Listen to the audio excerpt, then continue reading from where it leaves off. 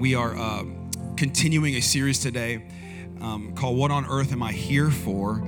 And it's been unique for our church because we've been kind of answering a question that is, I think, really important in our day and age. Maybe the question I get asked more than anything is, what is your purpose in life? What is your purpose in life? A lot of people ask that. A lot of people ask, what is my purpose in this earth? And it's hard to know that if you don't know like why you were formed and where you came from and what does the Bible have to say about where you came from. And so today we're gonna open that up. Last week we kind of started with part one. And it was an interesting sermon. I highly encourage you, please go back and check it out. We're on YouTube and Facebook, and we're everywhere podcasts are, and you can see it anywhere. And highly encourage you to do that and check out week one. But if my name is Aaron, if I have not a chance to meet you yet, I'm the senior pastor here, and hopefully I get to shake your hand after service. I always stand outside in the lobby, and so don't feel shy. I'm not waiting for anybody. I'm waiting for you, and love to meet you and shake your hand. If you are a guest with us, I always invite our guests to come back at least 3 times. We're going to say 3 times. And the reason we do that is because we believe that God's doing something really unique here at Rise, and it's been nothing but a blessing of God of what happened in this church. But we'd love for you to be a part of our spiritual family. But I think it takes a few times to come and get the flavor, get kind of the what's this church really like, and be a part of it. Hopefully you can be a part of our spiritual family. If you're watching online, do me a favor, like, comment, share, leave a review. We actually, for those of you who are in here, we have hundreds of people who join us every weekend. Online in our digital world, so leave us a little comment what you're eating this morning for breakfast. If you are sick or you are gone, we're so glad that you're with us. But if you're local and you're just like hanging out at home, you need to come back to church. COVID's over, so you need to come back to church and come back in here and be a part of a spiritual family that we hopefully you're a part of, and we're so glad that you're here. Again, last week we started. Antonio, you can bring my Bible. Last week we started off with week 1 on really our purpose in life was relationship. Everybody say relationship. Thank you. And it was not relationship with others. It was really relationship with God. You need to know this. You are on this earth to be in a relationship with God. Some of us don't really believe that. Some of us don't believe that we were made on purpose. We said last week we're made on purpose. Come on, for a purpose. Everybody say we're made on purpose for a purpose. Yeah, you are. You were made on purpose for a purpose. You're not an accident regardless of how you got onto this earth. You're here on purpose. You have a plan that God wants to actually not just work in your life. He wants to work through your life. And we talked about that really starts with our relationship with Him. And we opened up a verse of scripture inside Ephesians chapter 1. And that's where we're going to be. If you have your Bibles, please open up to Ephesians chapter 1 or take out your phone and click to Ephesians chapter 1, which, by the way, we put all my notes on YouVersion Bible app so you can see where I'm going if you want to be one of those people. And you can check it out. But we're going to be in Ephesians chapter 1. And Ephesians, I talked about last week, was a letter that a man named Paul wrote to a church at Ephesus. And Ephesus was a city. And this church was important to him because he spent a lot of time there. He spent about 3 years in Ephesus, planted the church. He was part of this church. And a lot of Paul's letters, he wrote 2/3 of the New Testament. A lot of Paul's letters were they call them epistles or letters to the church of Romans, Corinthians. Those are all to a city. And he spends a lot of time kind of correcting doctrine because he kind of plants a church and takes off. And how many of y'all know if you plant a church and take off, then the animals are running the zoo, right? A little bit. And so he's got to come in and say, actually, that's not how God is. This is how God is. But his letter in Ephesians is not like that. Primarily, Ephesians is about encouraging the church in knowing who they are and knowing why they were created. And so in Ephesians chapter 1, we opened it up last week. We're going to put it up on the screen. We'll read it for you. It says, Ephesians chapter 1 says, I keep asking that the God of our Lord Jesus Christ, the glorious Father, may give you the spirit of wisdom and revelation. He says, look, I want you to move past information about who God is to revelation about who God is to you, right? That's different. I want to move you from religion and that you go to church and maybe you check off a box on Christmas and Easter, but now you come to church on a regular basis because you're in a relationship with God. That's different, right? He says, I want you to have a revelation that you may know Him better. That was the first one we talked about last week. We want you to know God. And then 18, he says, I pray that the eyes of your heart may be enlightened. This is important. That's where we're going to be today. In order that you may know the hope that which has called you and the riches of glorious inheritance of His holy people. God, he sets out to say God has these purposes in life that all of us have. And inside of His global purpose, you'll find your individual purpose and you won't waste your life. So today, we're going to keep it going. We're going to keep moving on in our Purpose in Life series, kind of what on earth am I here for, with the second purpose today. And before we do that, let's pray. Father, I thank you, Jesus, that you are here. You are part of this church. We built this church on Jesus. It'll always be about Jesus. I pray that we would make much of you, Jesus, today, and who you are and what you're trying to do and what you're trying to build. Get me out of the way and just take over the service. God, have a Holy Spirit moment. Your words are better than my words. Your message is better than my message. And I'm humbled every week that I get to come up here and do this. I don't deserve it, but I'm going to do the best that I can. We're going to listen. We're going to be open. We're going to be ready for your word to us individually. In Jesus' name we pray. And everybody said, amen, amen. I think one of the most tough feelings in all of life is the feeling of rejection. Isn't that true? Like when you feel like you took a step towards something or someone and they don't reciprocate the process. Because anybody ever had that happen? Guys, have you ever asked a girl out and she said, nah, homie, right? Like, has that ever happened? Ladies, have you ever, well, I don't feel like girls ever get rejected. Does that happen in the girl world? I don't believe you. So anyway, I think it happens a lot with guys, but it would seem like it happens a lot. I was in high school, and in high school, back when I was in high school, there was the cool thing. It's not really, I don't know if it's cool anymore. My teenagers don't tell me it's cool anymore, but like it used to be cool to go hang out at the mall. How many of y'all remember that? Like you go, first of all, malls existed. And malls, for those of you young people who don't know what a mall is a big giant building that was indoors. Hello, somebody. Come on, Texas heat. It was indoors, air conditioned all the time. That's why all the old ladies, right, would go walk around the mall at 5 a.m. Do y'all remember that? Was that offensive? I'm sorry. Okay, so anyway, but the mall had a bunch of stores, and when you were a teenager, that's where you wanted to hang out. And so I was a teenager, and I wanted to hang out there. But the cool thing about it wasn't just hanging out there, it was working there. I wanted to work in the mall so I could see my friends. We can hang out. I get a discount to the place I want to go to. So I remember this store that I liked was a really cool store. It was called Anchor Blue. I brought a picture. I don't think you guys have ever heard of this store. It was called Anchor Blue. Does anybody ever heard of this store, Anchor Blue? You had to not be from Texas to know about this store, because this store was in California primarily, and that's where I'm from. Don't hold it against me. We don't judge people in this church, and if you do, I judge you. So we'll just move forward in the idea that I wanted to work at this store. It was a typical teenage store. It was like American Eagle. It was like PacSun. It was, like, I don't know, what's another teenage store out there? Forever 21. There you go. Yeah, just something like that. And wanted to work there, so I went and applied. And I applied at the store, and the guy said, come back for an interview. So I came back for an interview, and man, he liked me in the interview, because I feel like if I can get you in front of me, we can have a conversation. I can tell you exactly how great I am. And I can be at your store. So I came back for another interview, but I didn't know this. It was a group interview. How many of y'all ever been in a group interview before? It's weird. That's a dynamic that's never as weird. Because in the group dynamic, you want to be seen, but not too seen.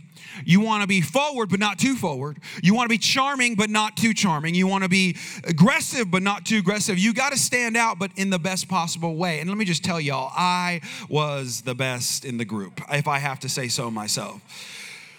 The guy calls me the next day and he says, hey, Aaron, I want you to know you were the best in the group. We're going to hire you. This is what the man said. He was the manager of the store. I said, thank you so much. Obviously, I'm blessed. You got to give it up to the Lord Savior Jesus Christ. You got to just defer when people tell you you're great. And so I was like, don't worry, I'll be there. He goes, but check it out. We're working on the schedule right now, so we'll let you know when to come in to start your paperwork and get yourself going. And I'm like, how many of y'all know I'd just be excited? I'm just excited. I'm ready to go work at Anchor Blue. A week goes by, no phone call.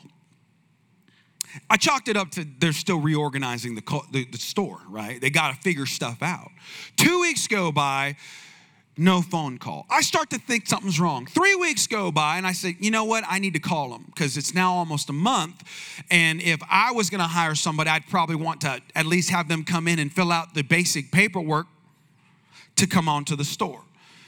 So I called him up and I said, hey, wanted to check in. It's Aaron, your boy, who did really good in the group interview, Grijalva, Grijalva. You know who I'm talking about? He goes, who?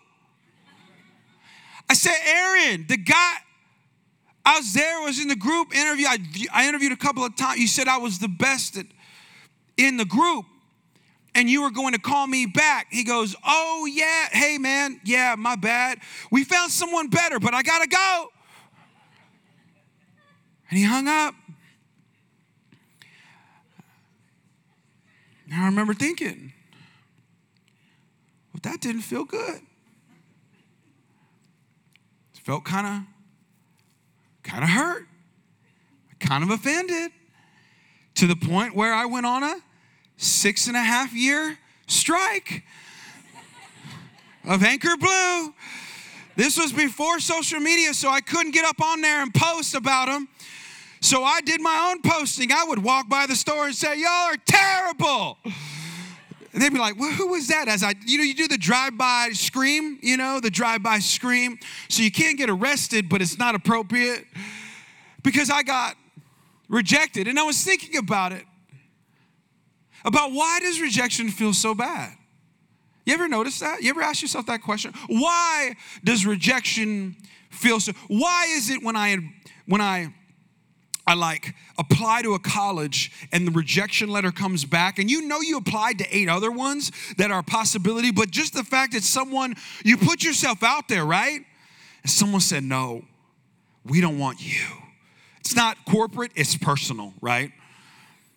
Or you asked the person out and they said no, or you got fired from a job. Come on.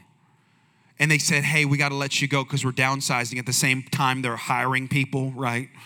You're like, what is going on? And this rejection feeling I had, I was wrestling with it a little bit. And it made me think about it. And I was like, you know what? The reason I feel and why it hurts so much when we get rejected is because it touches on the second purpose that I'm going to talk to you about today, and that's fellowship.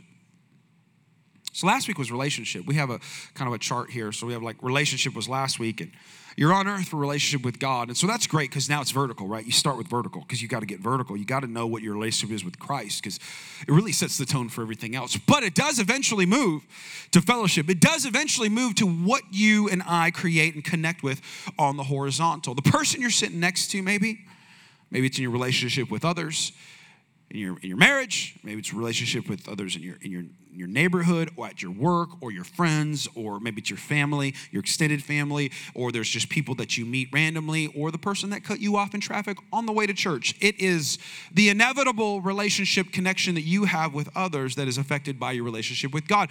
And the fact is that oftentimes when we're rejected, it messes with our feeling of being connected with somebody, because someone has basically said, we do not want to be in relationship with you.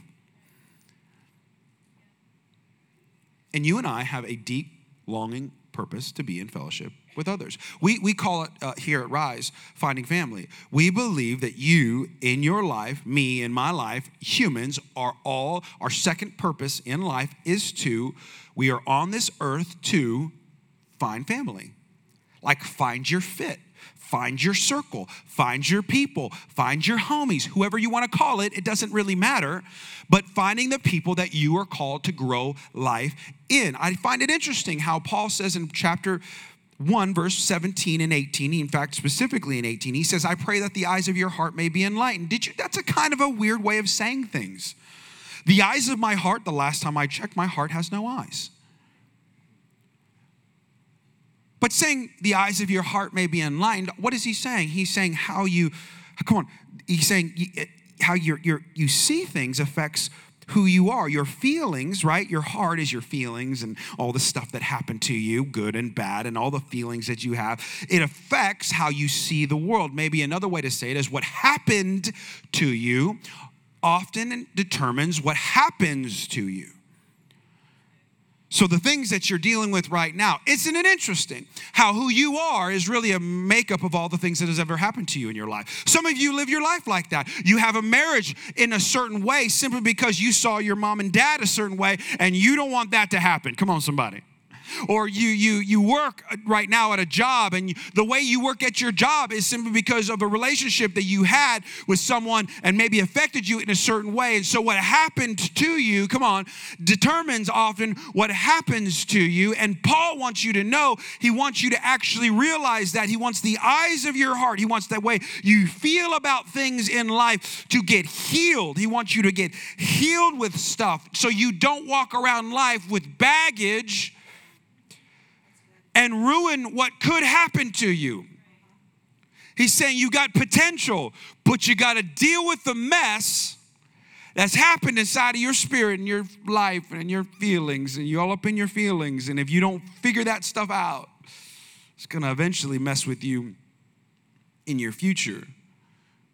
He says the way that you do that is you find family. Because when you find family, you find freedom. And the family of God in the Bible is always the local church. It's always the local church. I'll show it to you. 1 Timothy chapter 3. He says, I'm writing to you so you will know how to live in the family of God. Y'all see it, right? He says you're going to live in the family of God. Let me tell you what the family of God is. That is the church. So anybody who tells you you're going to make your purpose just love God, that's not true.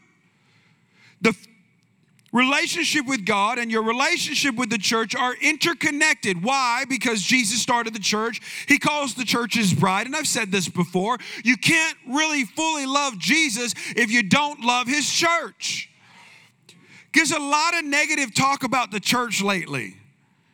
Because pastors like me do dumb things, and because we see pastors as the church in a lot of ways, we are representatives of God. Now all of a sudden, because the pastor was dumb, now the church is dumb, and because the church is dumb, I can't connect with the church. But you got to read the Bible. If you're going to find your purpose in life, it's going to be found in the local church.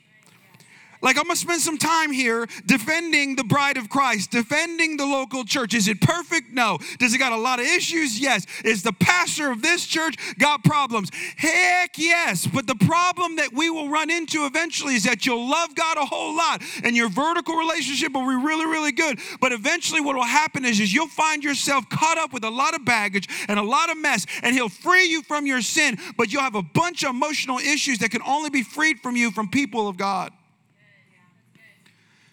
So you'll get caught missing it if you don't realize that the local church is God's family. We're on this earth to find spiritual family. I like what Ephesians chapter 1, this is earlier in the letter. Paul says, long ago, even before he made the world, God loved us so much and chose us in Christ to be holy without fault in his eyes. This is his unchanging plan. So God has a purpose for your purpose. His unchanging plan was that you were adopted in his own family. This is so good. Bringing us to himself through Christ Jesus. And this gave him great pleasure that you are in a family of God. When you join church, when you join Christianity, you didn't join a religion. You didn't join a club. You didn't join a cool, really cool, fun place to go hang out. You joined a family. You joined a family. In fact, he goes on in Ephesians, he says, so you're no longer visitors or strangers. Some translations say aliens. You can't really use that anymore because, well, you've seen the world. And so now you are citizens together with God's holy people, and you belong to God's what? God's club. You belong to God's job, God's ministry. You're part of God's farm. No, you're part of his family. You and I are sons and daughters. It's clear that God wants you and I to be a part of a family. It's clear that God's purpose for us inside of life is for us to be connected with one another, not just connected with him. You need him. It's crazy important to be connected to him, but you got to be connected to each other, especially in the local church. Local church is the hope of the world, period. It's how God was going to change the world. And if that's true, then I wanted to give you 3 benefits of fellowship. If I can, let's say you're considering church, right? Let's say you're like, I'm good with God, but like his people are kind of weird. I agree with you. There are a lot of weird Christians. And my biggest pet peeve is weird people doing weird things in the name of God and making God weird. God's not weird. That person's weird. And they decided to do something weird and put God's name on it. God ain't weird. God's normal. God cares about you. God's relevant. God knows your life. God wants to be a part of your life. But he also wants you to be in relationship with others. And so you might have found somebody weird. You just got to find somebody not weird. There's a lot of people in this church. So, I mean, if you didn't connect with one person, guess what? Try another circle. Just keep going. But I'm going to give you 3 benefits today. 3 benefits of being in fellowship. Number 1, when I get in fellowship with God's family, I have family support. Everybody say support. Yeah, this is important. This is important nowadays. This is like really important. That one day, you and I, even if you're fiercely independent, one day, you and I, in order for us to get to our purpose, not to just exist. You don't need this if you're just going to exist. But if you're going to get to your purpose, if you're going to make something of yourself in this world, you're going to need some support. Yeah. Nobody gets anywhere alone. Not Michael Jordan, not Tom Brady, not Bill Gates, not Steve Jobs. No one who you and I would ever consider to be a great success got there alone. They needed support. You and I need support. And I believe that God talks about support primarily in 2 ways. The first one is you're going to need some support getting healed up. Second way, you're going to need support getting helped up. First one is healed up. James chapter 5 says, confess your sins to each other. This weird, James. Because that's not what the pastor taught me when I was growing up. That's not what the priest said. That's not what I heard somebody on TV who has a hanky and says, touch the screen and send $5 say. I'm talking about James said, confess your sins one to each other. Now, why would I tell somebody else my sins? That sounds weird. They can't forgive me of my sins. Go read the Bible, Pastor. Why would he ever say to do that? Well, James explains it. And pray that so you actually might get healed from those sins. And you're like, wait, I thought God said to, when I'm going through something, I thought it said, like, confess it to God, and then God will send a miracle. Now, let's ask a question. Does God do miracles? It's not a trick question. We can all say yes together. It's powerful. 1, 2, 3. Okay, God does miracles. It's powerful. You know how he does miracles? Through people. Now, can God miraculously come in your life and heal you of your emotional wounds? Yes.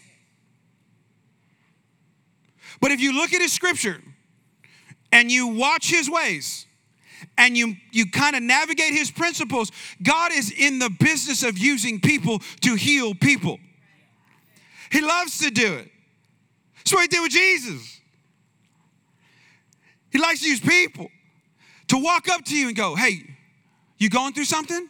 And then you say, yes, instead of, nah, I'm blessed and highly favored, and do the fake Christian thing. Y'all been to that church? Hopefully we don't do that here. If I hear it, I will stomp it out.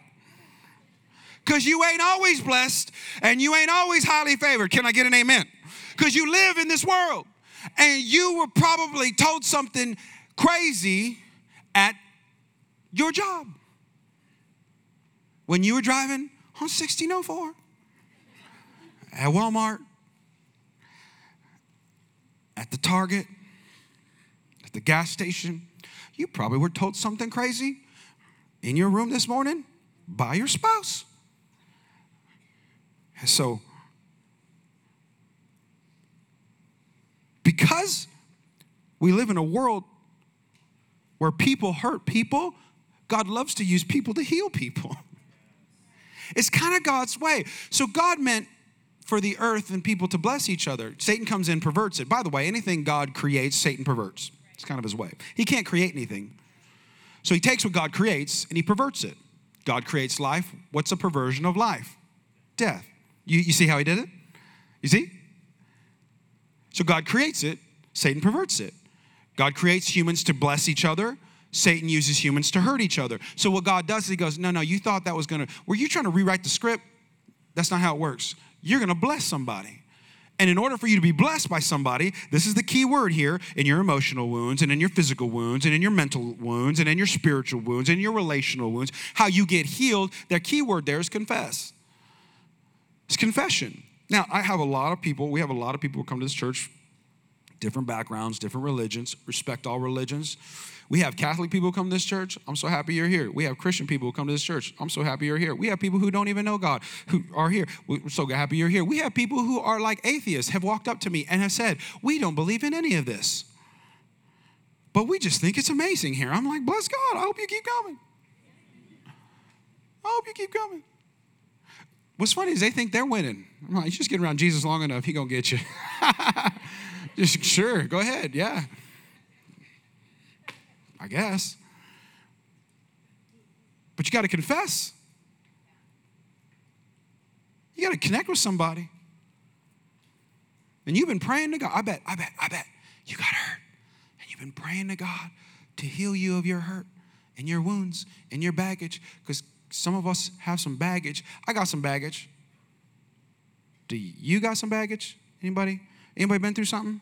Anybody been betrayed? Come on, just keep it up. We'll just find somebody. You been betrayed? Okay, you been hurt? Okay, yeah, you had some issues. You got in a fight. Somebody called you a name. Somebody backstabbed you. Okay, good. Okay, so we seem to all have baggage. So you are not good. You're messed up. Welcome to the team. So how do we fix being messed up? Confession. Not to a pastor, not to a priest, not even to God. James says, you confess one to each other. So look left. This is weird, I know. I'm going to make you awkward. Look left, just look left, look left. Your left. My left is that way, look that way, left. Okay, then look right. Some of y'all are like looking right, like your left, pastor, or my left? Just look somewhere. That's the person you confess to. And you're like, but you don't know. If I told them, I mean, even I can't handle it. Okay, you're probably not supposed to tell everybody, but you better tell somebody. You better get it out of you. I find it interesting that the children of Israel, if you go back and look in the Old Testament, it's a crazy story. Like the Israelites. Y'all remember Moses? Anybody ever heard of Moses? It's like one of the most famous Bible people ever. You know, Moses, the Moses, Charlton Heston, Moses. Y'all even know it. You don't even been to the church, never even nothing about the Bible, don't even like Jesus. And you know what he said. His famous statement was what? Yeah, there you go. Y'all know it. You saw the movie. So the story of the children of Israel is they get delivered, right? God delivers them. Like he delivers you and me. Delivers us. And then they get into the desert.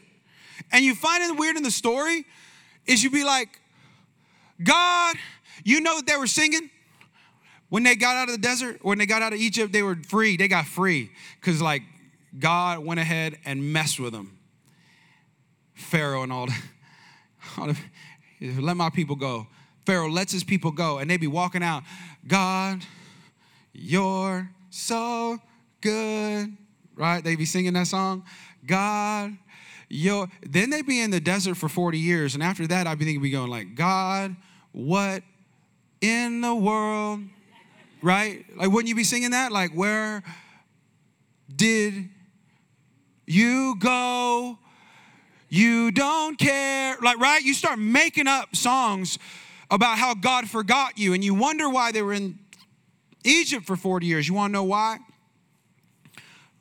Or in the desert for 40 years is because God got them out of Egypt, but he had to get Egypt out of them. And some of us in here who have given their lives to Jesus and your eternity is secure and you got out of Egypt, but Egypt's still in you. And you're asking the Lord to deliver you from Egypt, and he's saying, your deliverance is found in the hands of your family. Because I've given them the power to. Have you ever had the moment, isn't it weird? Have you ever had the moment when you were like messed up and you called your friend? Come on, ladies. You called your girl. And you be tearing in the eyes. And then you be like, you don't know what it is. And you just talked, right? You just talked. She didn't even give you no good advice. But she cried with you? Come on, isn't there a power in that? Like when you're crying, someone else starts crying, you'll be like, you feel me. When they don't even know if they feel you, but they're just crying with you because they're your friend. And then when you were done, you walked away from the meeting going, oh, I feel like I can breathe, right?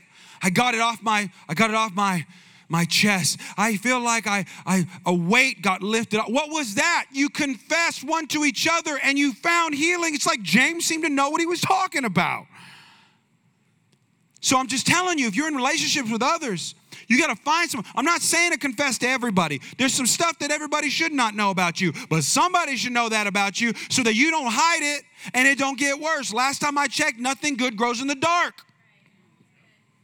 So you want to get healed, you got to kind of dig it up and get it up out of there and then start showing it to people. Not everybody, and not on social media, and not to people who don't love you and trust you, but you get it to somebody who might be licensed and can handle that and actually take care of you, right?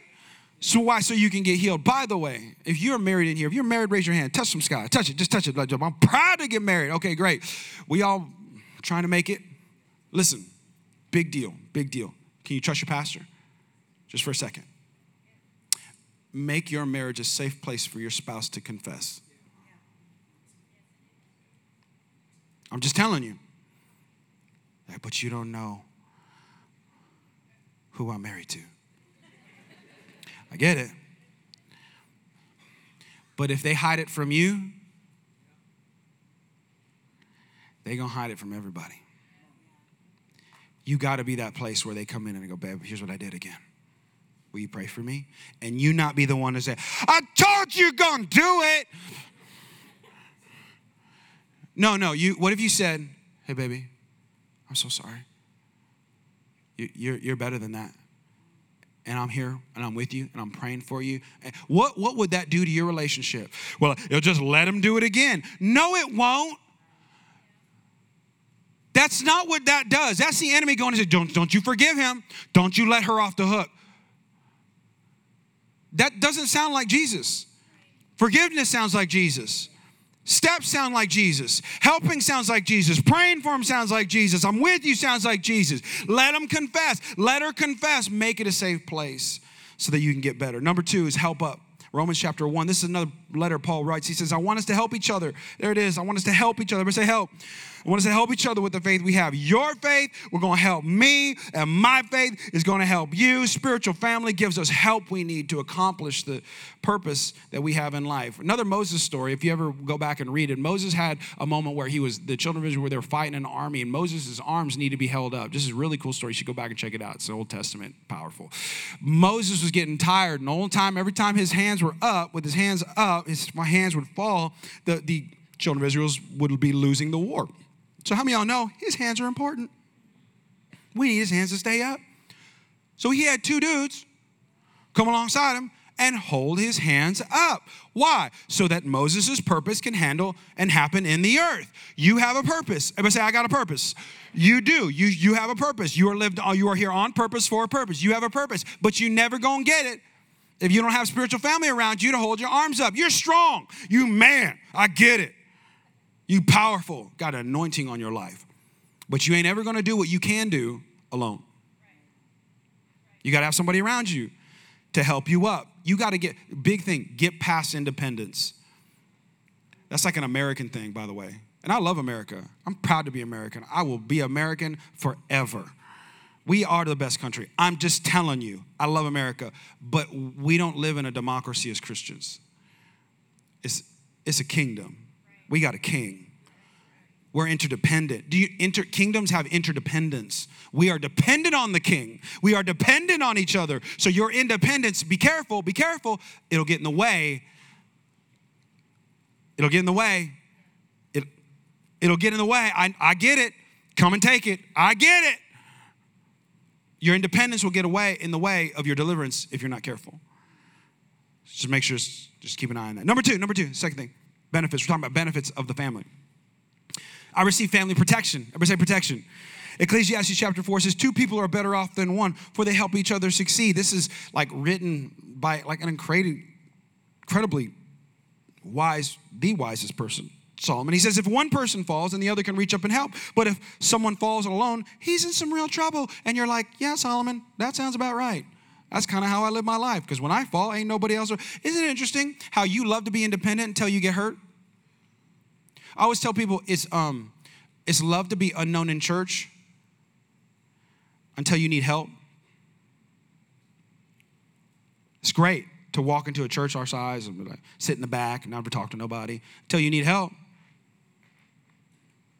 Until you need something. Until you run into a health issue that you didn't see coming with your kids. with yourself. Talk about like, I'm healthy. Healthy people die all the time. Ain't none of us guaranteed nothing. What happens if you fall? Are you alone? Are you protected? God cares about his family. So he puts you in family, right? So that you have protection. So that you ain't in it alone.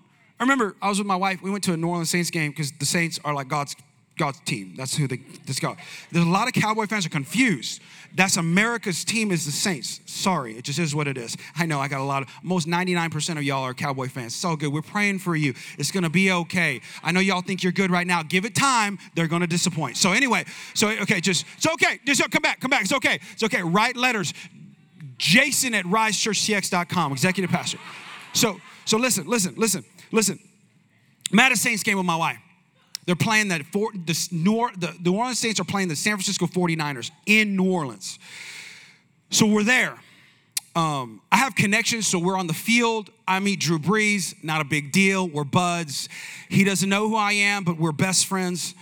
And we're in the game, but we're sitting on the Niners side. So like there's a visitor side and there's a home side. We're sitting on the Niners side and surrounded by just red jerseys everywhere. And I'm like, this is demonic. This is how it feels like when you're surrounded by Satan and his minions. So I'm around him. Me and my wife are in the middle. It's like a donut with like a little black center with me on my jersey, like me and my wife with our jerseys on. And we're having a good time. Because the Saints are up. And then the Niners are up, and then the Saints are up, and then the Niners are up. And the whole time, there's this dude in front of us. And I don't know if y'all have been seeing some of these crazy videos coming out with like football fights lately. Has anybody seen these crazy football fights? It almost happened with your pastor. Because this guy was in the front. And he was right there, and he was mouthing off.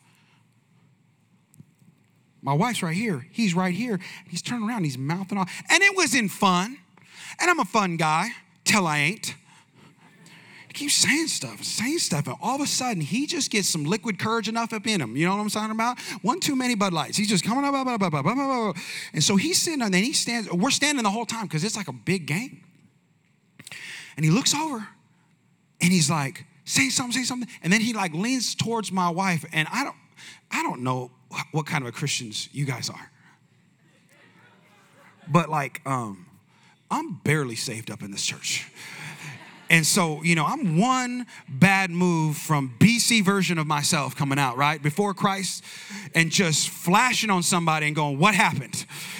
And so he leaned towards my wife, and I said, yo, bro. And I put my hand on him hard. Just check him, guys, right? Just a little bit of a check yourself. And he looked at my wife, and I go, what you doing? And he goes, oh. He go, oh. I said, oh is right. My friends right here, they're like, we doing this? Like, are we doing this? Because if we're doing it, I need to take stuff off, pull my wallet out, set my drink over here. I need my hot dog, because if we're doing this. And he goes, man, I'm so sorry. I'm talking to my friend behind your wife. And the guy behind him goes, no, he was yelling at me. And I was like, oh, and then I turned back into a Christian. Oh, babe, bro, I'm so sorry. I'm a Jesus follower. I love God. The Bible says, love everybody. It's all good. Niners, I'm from the Bay Area. I didn't believe any of that in that moment, But what's so cool is, I think why I was so brave is because all of my friends were in the row. And if you're in a spot one day where you need protection and you ain't got nobody in your row, I'm talking about spiritual protection. Somebody get up in your face, or somebody you love. Come on. You're going to need some protection. This world is dangerous. There is a danger to the world.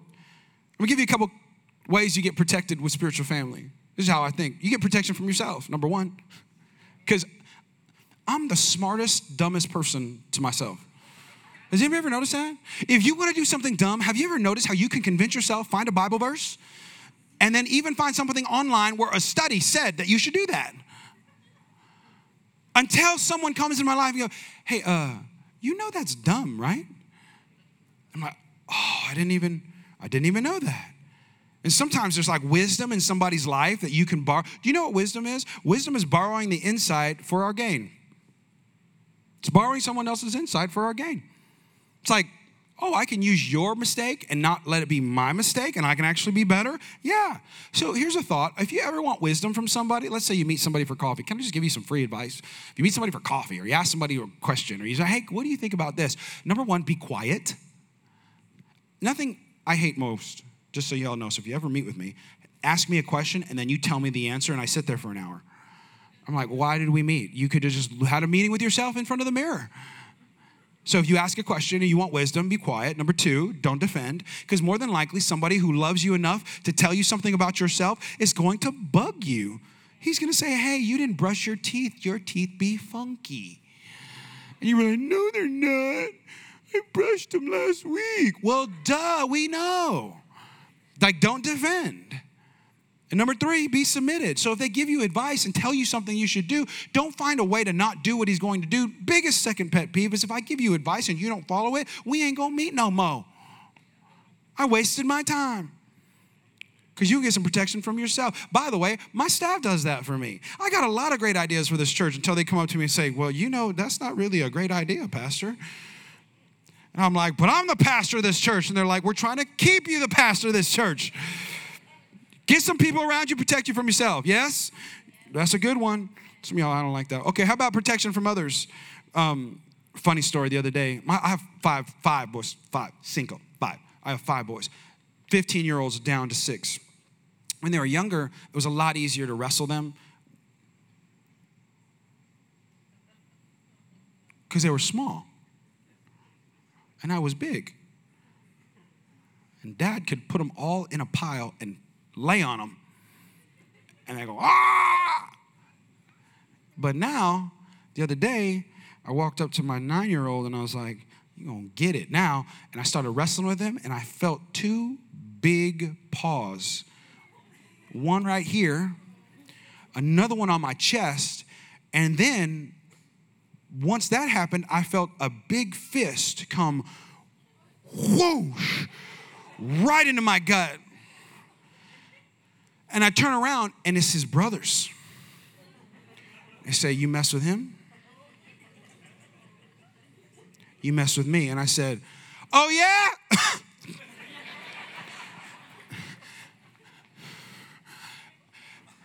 I'm tired anyway.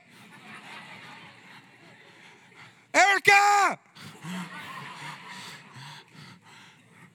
Because sometimes you're going to get into a fight, and you're going to need somebody. You're going to need with your brothers. A lot of fights I would have lost if I didn't have my brothers. I don't have natural brothers, but I got a whole lot of spiritual brothers. So you coming after me, you're going after them. And some of us need to cultivate that side of our life. Third one is this, and I'm done. I become productive. We're talking about benefits of the fellowship. I become productive in the family. Did you know that you were called to produce, not just exist? So some of us in here are like, well, I just made it through the day. That's a win. For a season, maybe. But you need to go do something. John 15 says, a branch cannot produce fruit if it's severed from the vine. Those who remain in me and I in him will produce. Everybody say produce. They'll produce much fruit. We're called to produce something. You're called to live a life that contributes to life. Did you hear me? You're called to contribute to life. You're called to live a life that contributes to life. You're not supposed to just be a taker. By nature, a Christian gives more than he receives. You got to be a producer, but you got to have something to give. It is the most godly thing in the world for you to work. And some of y'all are like, don't make me think about Monday. It's Sunday. I got to think about Monday. That means I got to go back to work. It's godly that you work. You're supposed to contribute. Satan wants you to not contribute to this earth. He wants you just to exist. Hey, just float. Just float. Just make it. God said, no, you got to have life. God wants you to have purpose. Satan wants you to have existence. God wants you to have peace. Satan wants you to have war. God wants you to have production. Satan wants you to have destruction. Satan has a plan for your life, just like God has a plan for your life. Did you know that? He does. 2 Corinthians, Paul writes this letter. He says, so Satan will not outsmart us. We got to be familiar with his evil schemes. Like, there's a devil. He has got a plan for your life. You got to be familiar with his plan. And here's one of his strategies for how he actually takes you out. He disconnects you from your spiritual family. And here's what it's going to sound like. They don't need you. That church just wants your money. They never loved you anyway. See, I knew they were going to hurt you. If they hurt you, that means they're not real family. And if you ever been in a real family, you know that's complete nonsense. Because the last time I checked, the person that hurts me the most is my family. Because I've chosen to live with them. So that's not a litmus test of family. You know what a litmus test of family is? That you are together producing something under the blood. Like there's blood involved. There's covenant involved. Like I'm committed to being with you. You're committed to being with me. We're in family because we family. So yeah, you're going to hurt my feelings. But I'm not going to let Satan whisper into my ear, see, they hurt you. That pastor's going to hurt you like the last pastor. You don't think we got that in here? No, that church is just going to, wait, you're going to love it at the beginning, and then you're going to tail off, and then eventually someone's going to say something to you, and they're just going to be like every other church. That's Satan's plan. He's going to whisper it to you, and you got to be able to know it, and he wants you to get you, why? Because he wants to get you disconnected from your spiritual family. Why? So once you're disconnected from the vine, you don't produce, but you're called to produce. I'll show it to you. Genesis chapter 2, the Lord God took the man, put him in the Garden of Eden. To what? Nobody writes this on their bumper sticker. Nobody gets this tattooed, you know? I'm called to work. Everybody's like, I'm called to retire. I'm called to live the blessed life. I'm called to be rich. Where's that Bible verse? God called you to work. God called you to produce. Your greatest life is connected to God through the local church to produce. You want to produce, you get in a fellowship with others. You get in fellowship with others. You get connected. You stay connected to God. You stay connected to the vine. You stay connected to his people. You stay connected to the spiritual family. When you do that, all bets are off. All bets are off. So yes, purpose. Number 1, relationship with God. Purpose number 2 today, relationship with others. Relationship, fellowship. Relationship, fellowship. Do you see it? It's the godly way. Let's pray. Father, we love you, Lord. I thank you that today, God, you have a good purpose for us. And our purpose starts with our purpose with you. And so many times I think we get messed up. So many times we miss it. We miss the mark. We miss what we're supposed to be doing because we've misaligned. We didn't start with who you were in our lives. And I pray that, God, if somebody has given up on the local church, that supernaturally right now they would come back. And it doesn't have to be at Rise. It could be at another Bible-believing, Jesus-loving local church. But they give your local church, your bride, another chance to help them fulfill their purpose, to help them get to where they need to get to help them take a step that they've never taken before. And my prayer right now, Lord, is that somebody would hear that still small voice in Jesus' name.